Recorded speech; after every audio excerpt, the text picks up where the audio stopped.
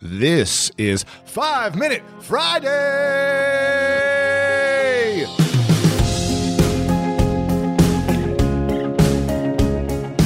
Welcome, everyone, to this podcast. Very excited about this one. It's with the American business magnate Russell Simmons. He's the chairman and CEO of Rush Communications and co-founded the hip-hop music label Def Jam and created the clothing fashion lines Phat Farm and Tantris. Simmons most recently launched All Def Digital, an original content channel on YouTube with over 1 million subscribers.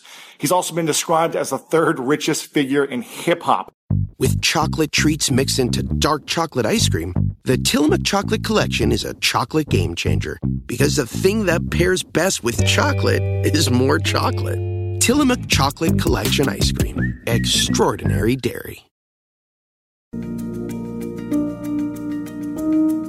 What did you learn from that whole phase of selling drugs and how to translate it into? You never know. Selling music. I understand your question, but you never know how bad your life is or what risk you're taking when you're surrounded by people who seem to be taking greater risks. Say, I'm not killing anybody; they're killing people. I mean, you always feel safer than the neighbor, who's doing something maybe a little bit more risky. But what I learned was, you take something for $1, you sell it for $2. Especially as I used to have pounds of weed, I sell, you make so many nickel bags out of a pound of weed. It's ridiculous. And you could make some money. And that was something that in the black community, at a lower middle class place like Hollis, Queens, your only job was maybe if you can get out of school and be a teacher or something. That was it, education. It was not a culture that promoted entrepreneurialism. Right. So if you notice some of the great entrepreneurs from the black community, especially ones at least my age, they were inspired by their street experiences because that's where they had to learn to fend for themselves and create $1 that turned into $2, as opposed to working for someone else. So that's the only cultural thing that really reminded you, like the guys who owned the stores. Like Johnny was a number man and he owned a store, but he was his own man. And whoever owned the store, it seemed like they used to be drug dealers or something, but now they own the deli, or now they own the so that's a kind of interesting experience. Sure. A lot of what came out of our community, where people moved in, integration destroyed the fabric of the community, economic fabric, because you don't have the black doctor, the black pharmacist, the black whatever. You just got now. Or not at that moment, but you have Rite Aid, for instance. You have whatever it is that moved in. So that integration thing was always troublesome to a lot of people because it destroyed the fabric of the community, economic fabric, and took the money out the community. Right. Okay. So, anyway, as an entrepreneur, I learned from having some experiences selling drugs. Yeah, it's true. But music was a totally different thing. I was selling parties. I was promoting parties where great artists performed, and we booked the ballroom for $1,000, and we, as a bar guarantee, we get the money back because they drink $1,000 and we keep the door. It was a very lucrative business for me as a sophomore in City College.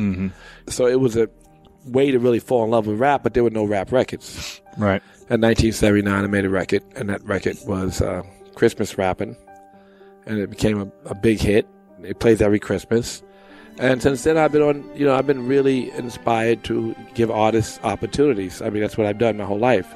Even now here at All Def Digital, we have all these young writers, directors, producers, who I get to say, yes, go shoot it every day, at least, once a day. I say, go make it. Sure. And I couldn't do that. That is a very, very great thing to let people express themselves and be part of that process.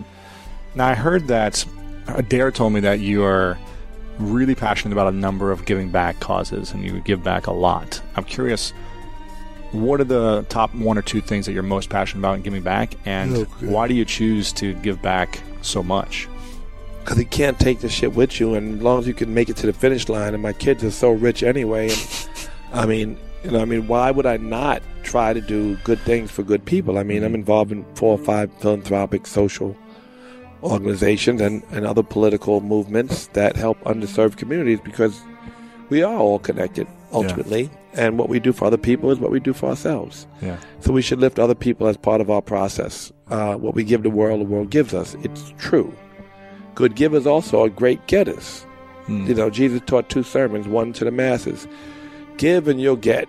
And when you get, you can pay the Romans their taxes. People went out, masses, and they did that. Then he told his disciples, give without expectation. Be focused on the giving itself. And the more focused and present you are in your gift, then the more effective you are in your giving. You're a great, great giver, and they keep giving. And then you're more like Lakshmi, the Indian goddess. Like you just give, and everybody's got to pile shit up at your feet because they want you to keep giving. Right. So that's what the good givers do. The great givers give without expectation. Right. So that's... Were you always a big giver, or is this like something that you learned over time? Or over the last 20 years or so, it's been more prevalent in my life. But if you want money, you got to give money. You got to make money for somebody else to get money. Mm-hmm. And to really be a money maker, you got to make money for someone. To really be a good, or do something of the equal. To make real happiness, you have to promote happiness for someone else. Yeah. Anything you want, you have to give. Yeah. You have to give what you want to receive. So, I learned that. I believe in that. I believe it's a cycle of giving and getting that is continuous, and that you should participate in it without fear. Yeah. And that if you do that, then you will be a much more prosperous person, even in terms of junk in the world and stuff and return on your investments. But you will be more prosperous if you are focused entirely on the gift and the honest service. Because if the man in front of you don't pay you, the man next to him will. So you guys got to do it. Just do your job and forget. Krishna says in the Bhagavad Gita, you have control over the work alone, but never its fruit. And he says, go out and give.